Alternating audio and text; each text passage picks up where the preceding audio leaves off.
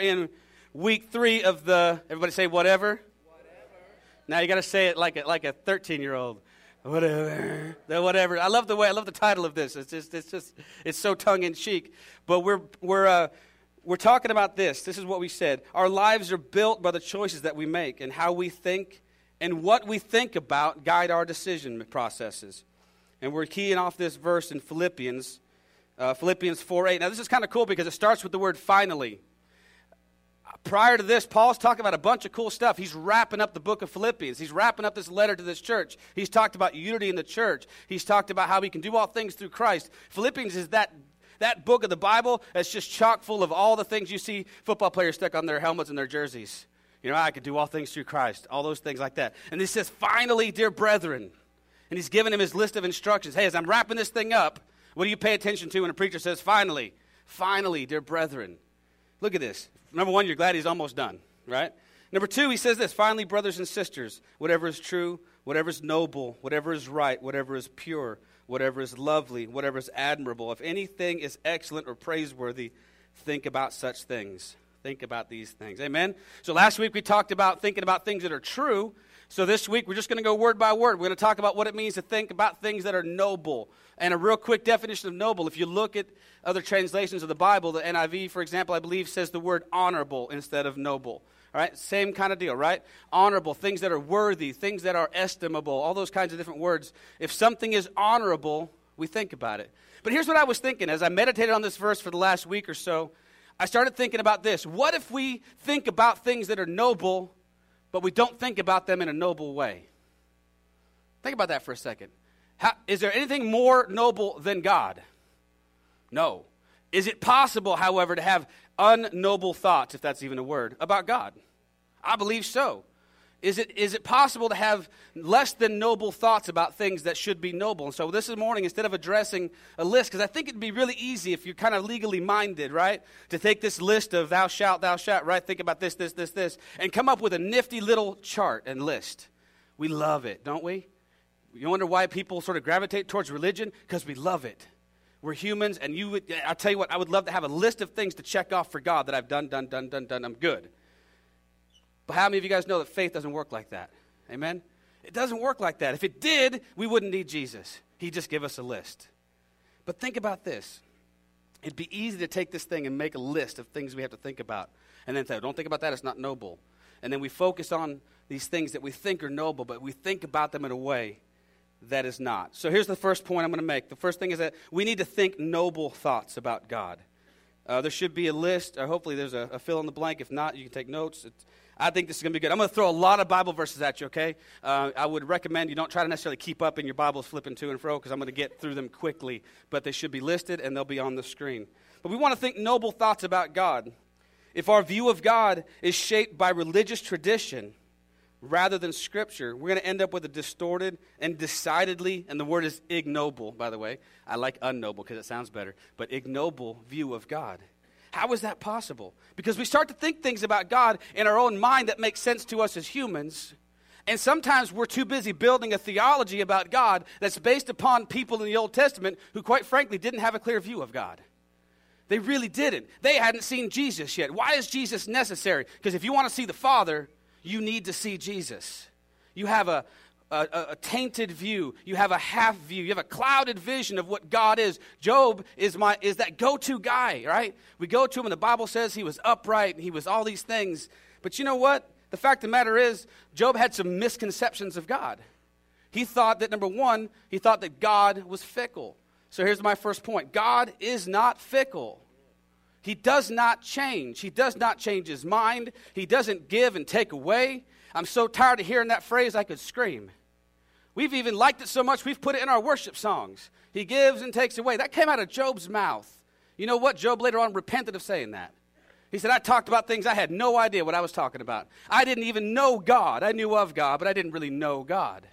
And God, after he's done sort of laying him out, for daring to question his nature when he had no idea, Job says, oh man, I spoke of things I didn't know about. And here we are building a theology around Job, who said, well, the Lord giveth and the Lord taketh away, so be it. And he blamed God, essentially, for all kinds of crazy stuff, right? If you guys know the story of Job, you know it wasn't just he lost his property. He lost children. He lost wives. He lost everything. He lost his own health. And don't get me wrong, I get and I can appreciate Job's ultimate point was that, man, whatever happens, I'm not cursing God. Whatever happens, I'm not going to turn my back on him. But at the same time, we can, as a people, ascribe those things to God. Say, well, the Lord giveth and the Lord taketh away. He gave me that, so I guess I just have to take it. That's unfair to God. That's a not noble thought about God. We think God gives stuff and then just immediately snatches it away just to test us and see if we would still be good people. I can imagine walking up into my son's room or my daughter's room and saying, hey, I know I just gave you that PlayStation, but I'm going to take it away for no reason, just to see what you might say. How noble is that? What kind of father? Am I going to win Father of the Year for doing that? No. Now, if he messes up, I'm going to take it away. Let's not make any mistakes. I will. But look at this. What does the Bible say about God? Hebrews 13:8 says this. Jesus Christ is the same yesterday and today and forever. And in Romans 11:29, we hear that God's gifts and his call are irrevocable. And in the Amplified Version, it goes on to say, he never withdraws them when once they are given. And he does not change his mind about those to whom he gives his grace or to whom he sends his call. So guess what? If we're worried about God being fickle, we're going to get wrapped up in this works mentality that says, I got to keep doing good, or God's going to change his mind about me. Can I tell you right now, people, God has a firm idea of who you are in his mind. He knows where you've been. He knows where you're going. He's not going to change his mind. You can't make him love you more. You can't make him love you less. It is what it is. God's love is so vast and so constant. Amen? Amen. Second thing I want to say is this. God is not a scorekeeper. You've got a little blanket there. He's not a scorekeeper. We have this notion of God that he's up there with this little tally sheet, which, by the way, if it's true, we're in trouble, right? Because I don't have enough good ticks to make up for the bad ones. I really don't. And if you think you do, come talk to me. We'll discuss that. You don't. We're messed up. If we think God's up there with some sort of celestial, baseball scorecard, that's an error. Ooh, an RBI. Nice job. Any baseball fans in here? All right, half of you are like, I don't know what he's talking about. But God's not doing that, And how do I know that? Because, just like the old song says, the Bible tells me so. It does. But we get this notion, not from Scripture, right? But we get it from tradition. We get it from our own human mindset that God's keeping score. 2 Corinthians 5:18 through 19. And all of this is a gift from God, who brought us back to himself through Christ. And God has given us this task of reconciling people to him. For God was in Christ, reconciling the world to himself. And here's the money shot. Look at this. No longer counting people's sins against them. Let me say that again. No longer counting people's sins against them. How cool is that? And then he gave us this message of reconciliation. So guess what we as a church are supposed to do? We're supposed to go around telling people, guess what? God's not keeping score. And if you're out there telling people that God's keeping score, shame on you. Stop it. That's not the good news. It's not the gospel. Jesus did not come to give us a whole new set of rules that now we got to live up to. He came to tell us that, guess what? It's been finished. And it's not because of anything we've done, but because of what he has already accomplished for us. It's an awesome deal. Colossians 2:13 through 15 tells us this. When you were dead in your transgressions, your sins, and the uncircumcision of your flesh, he made you alive together with him, having forgiven all our transgressions. And this is my favorite. This is one of my favorite verses. I love this. Having canceled out the certificate of debt consisting of decrees against us, which was hostile to us, and he is taking it out of the way, having nailed it to the cross. When he had disarmed the rulers and authorities, he made a public display of them, having triumphed over them through him.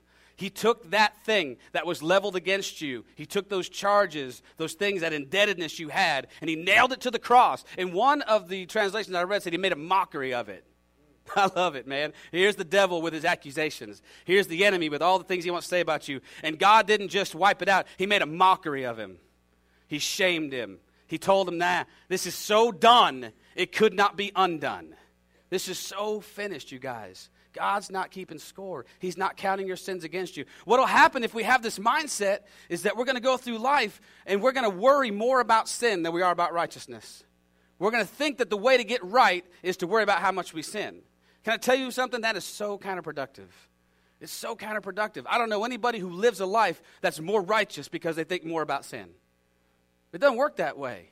Man, you got to get your eyes on the right thing. You got to get your eyes off of your sin, get your eyes on your Savior, get your eyes on the fact that you're awesome. Amen? Number 3, God's not a score settler.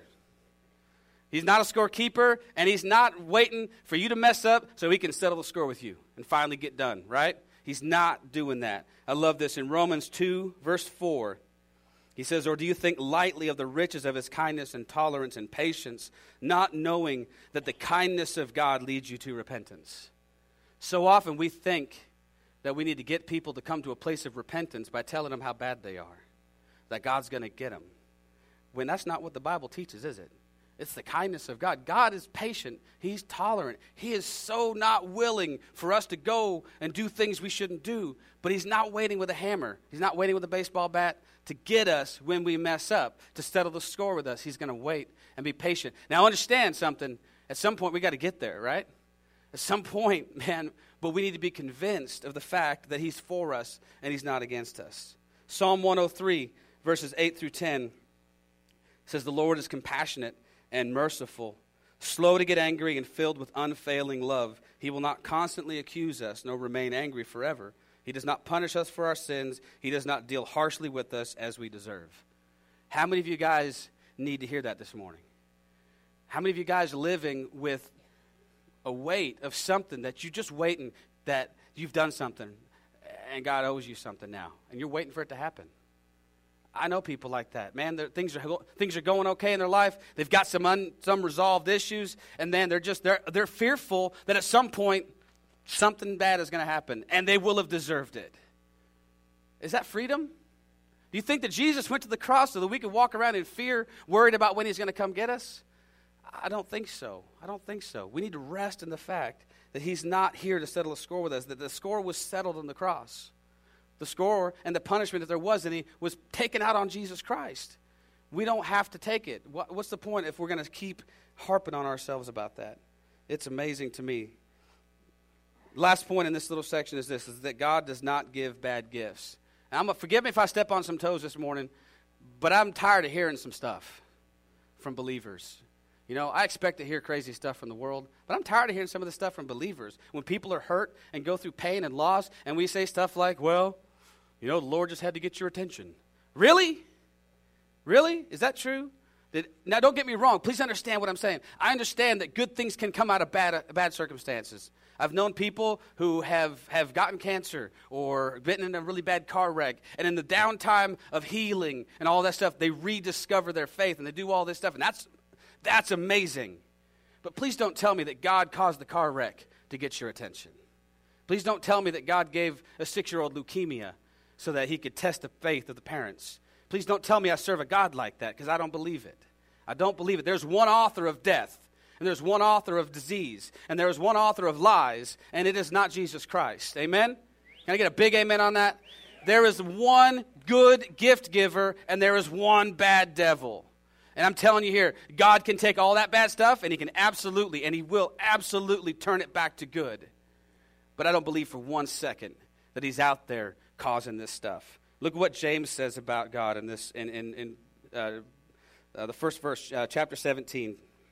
Every good and perfect gift is from above, coming down from the Father of heavenly lights, who does not change like shifting shadows. I could have used that verse in the very first point too, right? That God is constant. Well, he's so constant, he doesn't give bad gifts. He's so constant, he only knows how to do good. And so those things that he gives us are the good things we need. Matthew 7, 9, 11. On Father's Day, this is a great verse for us dads. Which of you, if your son asks for bread, will give him a stone? Or if he asks for a fish, will give him a snake? If you then, though you are evil, know how to give good gifts to your children, how much more will your Father in heaven give good gifts to those who ask him? Isn't that good? Man, Jesus is telling people, man, even you guys in your fallen state, even you guys with your clouded understanding of God and all these things and your finite vision, if even you know how to give good gifts, how much better does he know how to give good gifts? How much better does God know how to take care of his children than we do? I don't know that there's a father in this room who, if his son asked for something, would give him something bad instead. I'm not saying we always give them what they want, right? How many dads in this room know that's true, right? If I had the ability, I probably still wouldn't do it. Give my kid everything he wants. I'm not going to give a 14-year-old a Camaro. It's just dumb. All right? I won't do it. Maybe, okay, fine, I'll give him one that doesn't run. Woohoo! We can work on it together. But if he asked for a Camaro, I wouldn't give him a rattlesnake. Well, you know, that's same, right? I give it. Hey, Dad, I really want that new PlayStation game. Yeah, I'm going to give you some liverwurst instead. Well, you're welcome. It's good for you, you know. So God is in the business of being a good father. Amen? He gives good gifts. And if we're not aware, we'll conduct ourselves, our relationship with him will be kind of off. We'll put ourselves in a place, and I've been there, trust me, I spent the majority of my Christian life in this place of thinking, man, I owe him. I owe him. And I'm never going to live up to what I owe him. And let me tell you, that sounds modest and it sounds noble, but it's death. There's no freedom in it. There's no freedom. There's no freedom to make a mistake, because the second you do, you expect what's coming after that. I'm not talking about willfully going out and acting the fool. I'm talking about the ability to live your life and understand that if you blow it, you haven't blown it. Does that make sense? Man, I blew it, but I didn't blow it. My God is still right beside me. And I ran far, and I ran fast. But when I turned around, guess what? He was right there. I have talked to so many people who think they've run from God. No, you haven't. You've tried. But that'd be like trying to outrun your own shadow. It'd be like trying to outrun your own self. Man, we got to have freedom in this. We have to have freedom to understand that God is not going to change his mind about us. He's not in the business of giving us bad stuff. He's not in the business of giving us good stuff and then turning around and taking it away from us. That's just not good parenting. And he's a good father. Amen? All right, the second thing I want you to do is I want you to think noble thoughts about yourself. Why is this important, to think noble thoughts about yourself? Can I tell you why? Because you're noble. The Bible tells you so. If you don't believe that, you need to get back in the Word. If your self-image is built on anything other than the truth of God's Word, we're going to relate to God in a way that is both unhealthy and counterproductive. Now understand, I've lived my whole life in an era of political correctness where we have abused the word self-esteem. We have absolutely stripped it of any real meaning. I understand that. I worked as a teacher for a lot of years. I know in that arena of education and sometimes in politics, we can take this word self-esteem and we can kind of beat it up a little bit, right? And we give people fake self-esteem and we build them up on stuff that's not true, and we give trophies to everybody, and we do all this stuff to boost, artificially self-esteem. But at the same time, you know what's just as unhealthy as that? Is having a view of yourself that is so bad that it's not based in reality. You are lots of things. If you'll go through the Bible, I don't have time to go through all of them. We'll go through a handful of them. But you know what? The Bible says really good stuff about you. The Bible says really, really good stuff about you. And we're going to start with this. First blank, you are righteous. If I was to take a poll of the average Christian in America, I bet you I would get about 1% or 2% of the population who, if you questioned them and said, are you righteous, they would say, oh, no. 1 or 2% might say, yeah, absolutely, yes, I'm righteous. It sounds wrong to say it, doesn't it? It sounds arrogant. It sounds delusional almost. But you know what? The Bible says you're righteous. If you're in Christ, you're righteous. Are you a sinner? Do you sin? Sometimes. But you know what? I run sometimes. I got news for you. I'm not a runner. I'm not. I sometimes work on my car. Guess what? Not a mechanic. I'm not. You can do things and not be things, right? We get wrapped up in this idea that we are what we do, and suddenly sometimes I fall down and mess up, and now I'm a failure. You know, I used to drink a little bit. I'm still an alcoholic. All these things, we get our identity wrapped up in behavior versus our identity wrapped up in what Christ says about you, and we get messed up, and we get messed over, and guess what? Then we go on and we hurt people, and we mess them over too. But look what 2 Corinthians 5:21 says about you. It says, for God made Christ, who never sinned, to be the offering for our sin. Why? So that we could be made right with God through Christ. Made right. That's all righteous means. It doesn't mean, some kind of elevated, lofty. It means you're right. There was a wrong relationship, and it wasn't working, and now you're right. Does it mean everything you'll do from this point forward is right? No. But I got news for you. Here's what I've found out.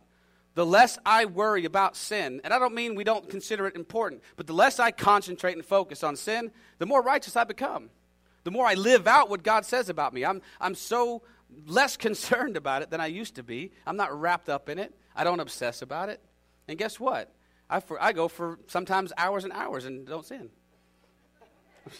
It is amazing, though, how, we have this notion, if I was to stand here and tell you in some company that you could live, you know what? You could live a sinless life. I'd be stoned as a heretic. There are certain circles of Christianity that would tell me I was full of it. You know what's even worse in my mind is to tell people they don't have any choice. How heretical is that? Oh, you know what? It's just your nature. You can't help it. You're going to sin. Well, then I might as well. If one gives license to sin, doesn't the other give license to sin? How much more does telling someone they got no choice give them license to sin than telling them they don't have to give it? I don't understand that for 1 second. The grace of God empowers us to live a sinless life, a righteous life. Telling people they still have a sin nature just gives them a cop-out. It's not my fault. It isn't me. It's my nature. So you are righteous. I could go through verse after verse after verse, by the way. I'm not just cherry-picking one or two, okay? For the sake of time, I don't have time to go through all 100 of them. But the New Testament is chock full of verses that say that you are righteousness. You are the righteousness of God in Christ. You are made right. You have been forgiven. These are all past tense things, by the way. They've been done. They've been accomplished. The second thing you are is an heir. How many of you guys would like to get a letter in the mail tomorrow that says you have inherited lots and lots of money until you have to pay the attorneys? Okay. You're an heir, though. That's the coolest thing in the world to me. Look at Romans 8:15. It says, the spirit you received does not make you slaves so that you live in fear again. Let me stop real quick. The one thing that the story of Job teaches us is it's a dangerous thing to live in fear. Go back and read through the story of Job and read about how he was righteous and all this stuff that God said about him that was good. But what happened when things started going awry for Job was he said, that which I feared has come upon me. He was afraid of it. He operated from a place of fear. And we haven't got that spirit. As believers in the new covenant, we have received a spirit that does not make us slaves, that we don't have to live in fear. But look at this. Rather, the spirit you received brought about your adoption to sonship. And by him we cry, Abba. Everybody knows the word Abba is daddy. I tell you what, there's not an Old Testament guy, there's not an Old Testament saint who had the privilege of approaching God as daddy. And Jesus invites us in the Lord's Prayer to say, our Father, Abba, Daddy, who art in heaven. And we have a whole new relationship with him based on that. Look at Galatians 3:29. It says this, and now that you belong to Christ, you are the true children of Abraham. You are his heirs, and God's promise to Abraham belongs to you. That's amazing, right? We're not just sort of getting in, as like the redheaded stepchildren. These are like, well, okay, we'll throw you some crumbs. Man, we're invited to the table. We're brought in. We're the prodigal son that gets the shoes on our feet, the robe on our shoulders, and the ring. He says, you're my son, you're my child, in whom I'm well pleased. And all this stuff I had set aside for my heirs, guess what? You get a piece of that. We get adopted in. How cool is that? If we don't understand that we're not just being tolerated by God, but that we are loved and beloved by God, our relationship with him will be messed up. It will be based on works. It will be based on what we think we deserve. And the second we boil our relationship with God down to what we think we deserve, man, we just get all kinds of weird. The word I was trying to come up with was cattywampus. How many of y'all from the South here? Get all cattywampus. Get weird. It just gets off kilter. Don't laugh at me. I see you up there. It's unbelievable. The third thing is this. You're a new creation. You are a new creation. We've said this so many times.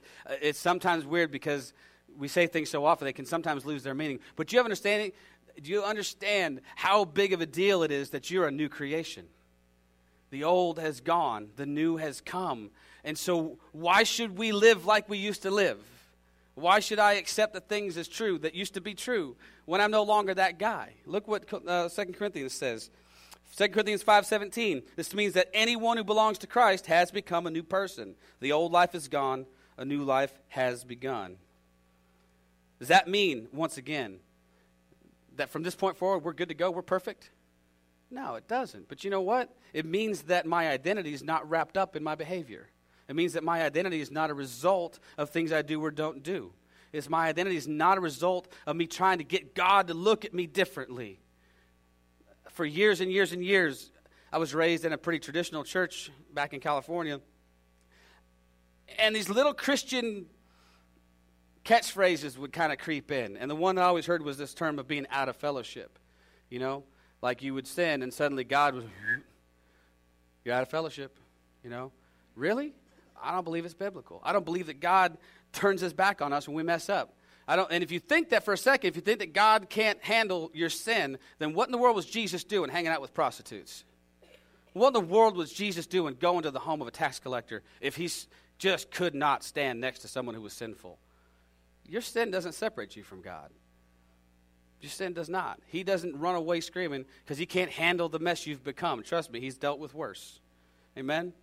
You are a new creation. And our job as Christians is to live in a way that starts to flesh that out, starts to look like it's true. And you know what? It starts with believing that it's true. The Bible says that as a man thinks, so he is. So it's time to start thinking right thoughts about yourself. I don't care what situation you're in. I don't care. I don't care how bad you think you've messed it up. It doesn't change a thing about the way God feels about you. Amen? All right, I got to go quick. You're dead to sin. Next one. Look at this. Romans 6:11 says, in the same way, count yourselves dead to sin, but alive to God in Christ Jesus. Man, that's awesome. That means sin no longer has a hold on you. It means that no longer you're a slave to it, that you can and you should be working towards a place where that's no longer an issue anymore for you. As God whispers in your ear, that's not for you. That's not for you. He's not wagging his finger. He's not getting mad. He's just saying, what would a child of the king be doing messing with that? I got so much better stuff for you. Last one in this little section is that you are under grace. Can y'all say that with me? Say, you are under grace. Man, what does that mean for us? Check it out. Galatians 5:18 says, when you are directed by the Spirit, you are not under the obligation to the law of Moses. We can do a whole series about that. But understand what that means. There was law and there is grace. There was Moses and there is Jesus. Pick who you're going to follow. You want to follow Moses? Good luck with that. Let me tell you how it worked out for every other single person in human history besides Jesus. Not well. Why would I live under the law of Moses when I can live under the law of grace? Why would I follow that guy who's a shadow of the real thing, Jesus? Amen? It's amazing. Man, this law thing, this grace, there's just no comparison. Romans 6:14 says, sin is no longer your master, for you no longer live under the requirements of the law. Instead, you live under the freedom of grace. So you want obligation or you want freedom? I don't know about you guys. I want freedom.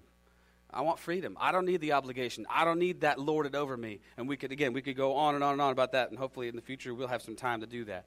But we are under grace. We are under this new covenant, which is a beautiful thing. Last section. We need to think noble thoughts about God. We need to think noble thoughts about ourselves. And the last thing I want to say is we need to think noble thoughts about people. We do. Our assignment is to reach people.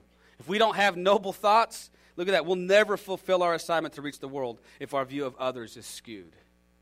And I'm going to go through these fairly quickly. First one is this. This point is this. People aren't the enemy. They're not the enemy. It's really, really easy to get wrapped up in hurt and pain. And I know there's people in this room. I don't think there's a single person in this room who's never been hurt by somebody. And some of you more than others. Some of you worse than others. But there's nobody in this room who has an experience where they can tell me, you know what? Everyone's been pretty cool. I've never been lied about. I've never been cheated on. I've never been stolen from. I've never been. Make your list of things that have happened to you. And then it's really easy to turn that into anger towards people. And I know people who've been hurt enough and hurt enough and hurt enough that, you know what? I'm done with people. I'm tired of getting my heart stomped on. I'm tired of putting myself out there and being taken advantage of. You know what? I understand that. God understands that. But you know what? People aren't the enemy. They're not. Look what Ephesians 6:12 says us. Ephesians 6:12 says, our struggle is not against flesh and blood, but against the rulers, against the authorities, against the powers of this dark world, and against the spiritual forces of evil in the heavenly realms. It tells me that if I'm cut off in traffic by that guy who I want to go now chase down and beat to a pulp, God would frown upon that. I'm not mad at him. All right, I know that's a pretty trivial thing, but there's things that we're all dealing with. I could look around this room right now, and I bet y'all could tell me stories, and I bet they would break my heart. I could tell you stories right now that would break your heart too. We've all been done wrong. We have, but people aren't the enemy. They're not. If they've hurt you, we got to get past it, right? Forgiveness is an important thing. I'll leave that one alone with that. Second thing is this, that people are more important than systems. People are more important than systems. The way that the Pharisees got it wrong is that they valued their system more than they valued people. You'll never hear Jesus go around and tell the Pharisees that they weren't doing right. He never questioned the fact that they were righteous, that they were good. In fact, he compared he said, man, your righteousness had better be better than that of the Pharisees. He held their righteousness and their ability to keep the law in pretty high esteem. But what he didn't hold in high esteem was the fact that took the place of caring for people. And they lost their way. They got so wrapped up. Remember we talked about earlier, it's easier to make a list. Let me take the 10 Commandments and I'm going to turn it into 600 and something old laws. They took 10 and made a whole system of the 10. They didn't look at the Spirit. They looked at, well, what does it mean to honor the Sabbath? Well, let's make some rules about that. And every rabbi had their own little set of rules. But look what Jesus tells them in Matthew 23:23. It says, woe to you, teachers of the law and Pharisees, you hypocrites. You give 1/10 of your spices. It means they tithe, right? Mint, dill, cumin. But you have neglected the more important matters of the law, justice, mercy, and faithfulness. You should have practiced the latter. Notice he didn't tell him he shouldn't have done the other, right? You should have practiced the latter without neglecting the former. So again, he doesn't call into question their attempts at living according to the law, which was what they should have done, right? But they did that at the expense of people. Justice, mercy, faithfulness, all has to do with dealing with other people. And they had a really bad habit of looking down on folks who weren't as good as them. They had a really bad habit of marginalizing those who didn't believe the way they did and those who they thought were less than. And they had a really nice little, tendency to group people together. Does this sound like anybody you know? Don't we do this? Isn't this a human condition? We like to group people together. So those guys, if it wasn't for those guys, things would be okay. If it wasn't for that group, if it wasn't for those people, and next thing you know, we fall into the same trap of comparing and stratifying ourselves based on what we think is good and what is right. But people are way more important than that. We're here for people. The next thing is this. People are more important than stuff. People are more important than stuff. I'll be the first to admit to you that I like stuff. I do. I ain't going to lie. I stand here and be like, I don't like stuff. I'm too spiritual for that. Oh, yeah, I like stuff. Go to my house. You'll see stuff. All right? I like to buy new stuff. I like to get rid of old stuff. I like to accumulate stuff. I'm not a hoarder, but I think I could be in a different life if my wife would not shoot me. The issue isn't the stuff. The issue isn't, oh my gosh, this is so bad. Stuff is just bad. The issue is where it lies in our priorities, right? It's like, is it important or is it important? Now look at the story that Jesus tells in Mark 10:17-22. We call this the story of the rich young ruler, okay? And as Jesus started on his way, a man ran up to him and fell on his knees before him. Good teacher, he asked, what must I do to inherit eternal life? Jesus says, why do you call me good? Jesus answered, no one is good except God alone. You know the commandments. You shall not murder, you shall not commit adultery, you shall not steal, you shall not give false testimony, you shall not defraud, honor your father and mother. Teacher, he declared, all these I have kept since I was a boy. So he's already got it, right? I'm good. All these I've done. I'm a righteous guy. Jesus looked at him and loved him. I love that. Read that again. Jesus looked at him and loved him. So even while he's about to do something that some might say is not very nice, he loved him. One thing you lack, he said. Go sell everything you have and give to the poor, and you will have treasure in heaven. Then come follow me. And I can just picture the man's face going, yeah, I did all that stuff, God. What's next? What's next? And his face go, oh. Look what it says. The man's face fell. He went away sad because he had great wealth. Not everybody that Jesus came into contact with left happy. I mean, most people, I would say a good chunk of people heard Jesus speak, and left more challenged than they wanted to be challenged. And they couldn't take it, And God was not, by the way, setting up a thing where as Christians we got to be poor, okay?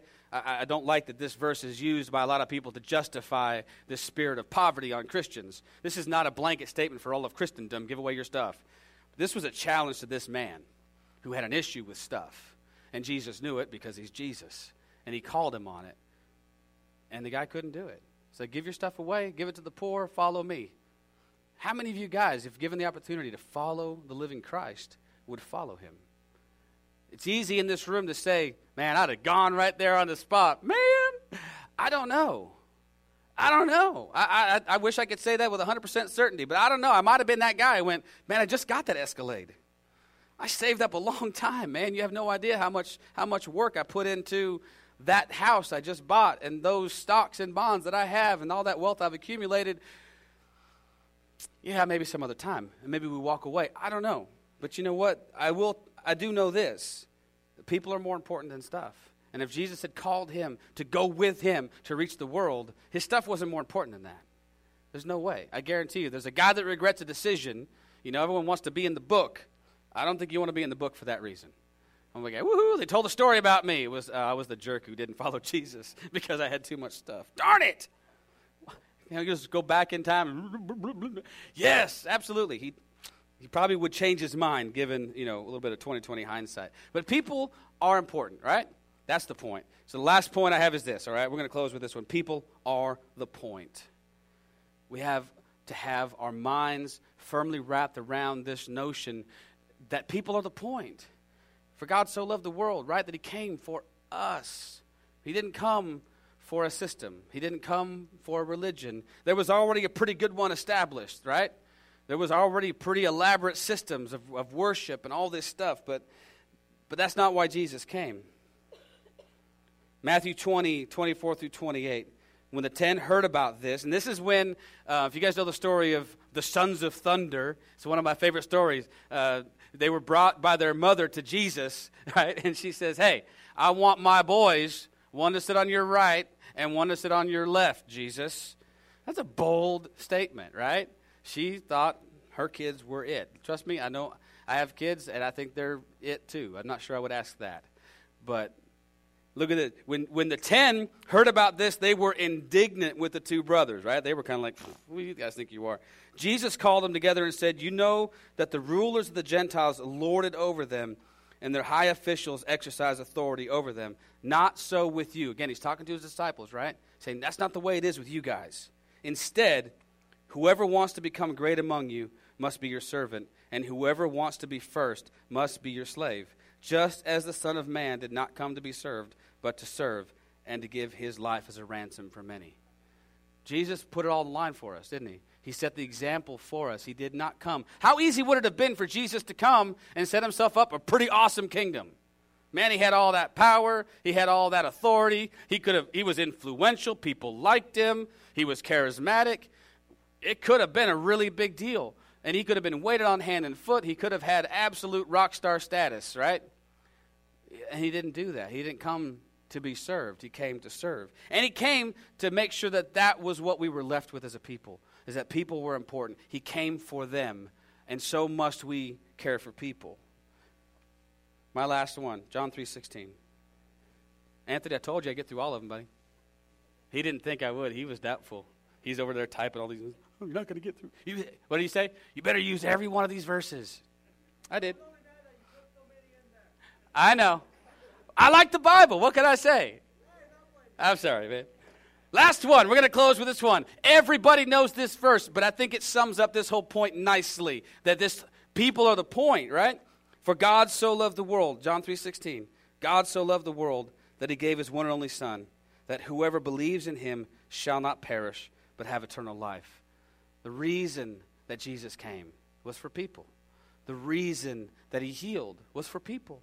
The reason that he raised the dead was for people. Every single thing that Jesus did was not, and matter of fact, it wasn't even necessarily for the person that he healed. He healed people, and what happened? People saw, and they were amazed. You know, everything that God does for us becomes a testimony to the goodness of God. We ought to be out there talking about the things he's done for us, talking about the things that he's planned for us.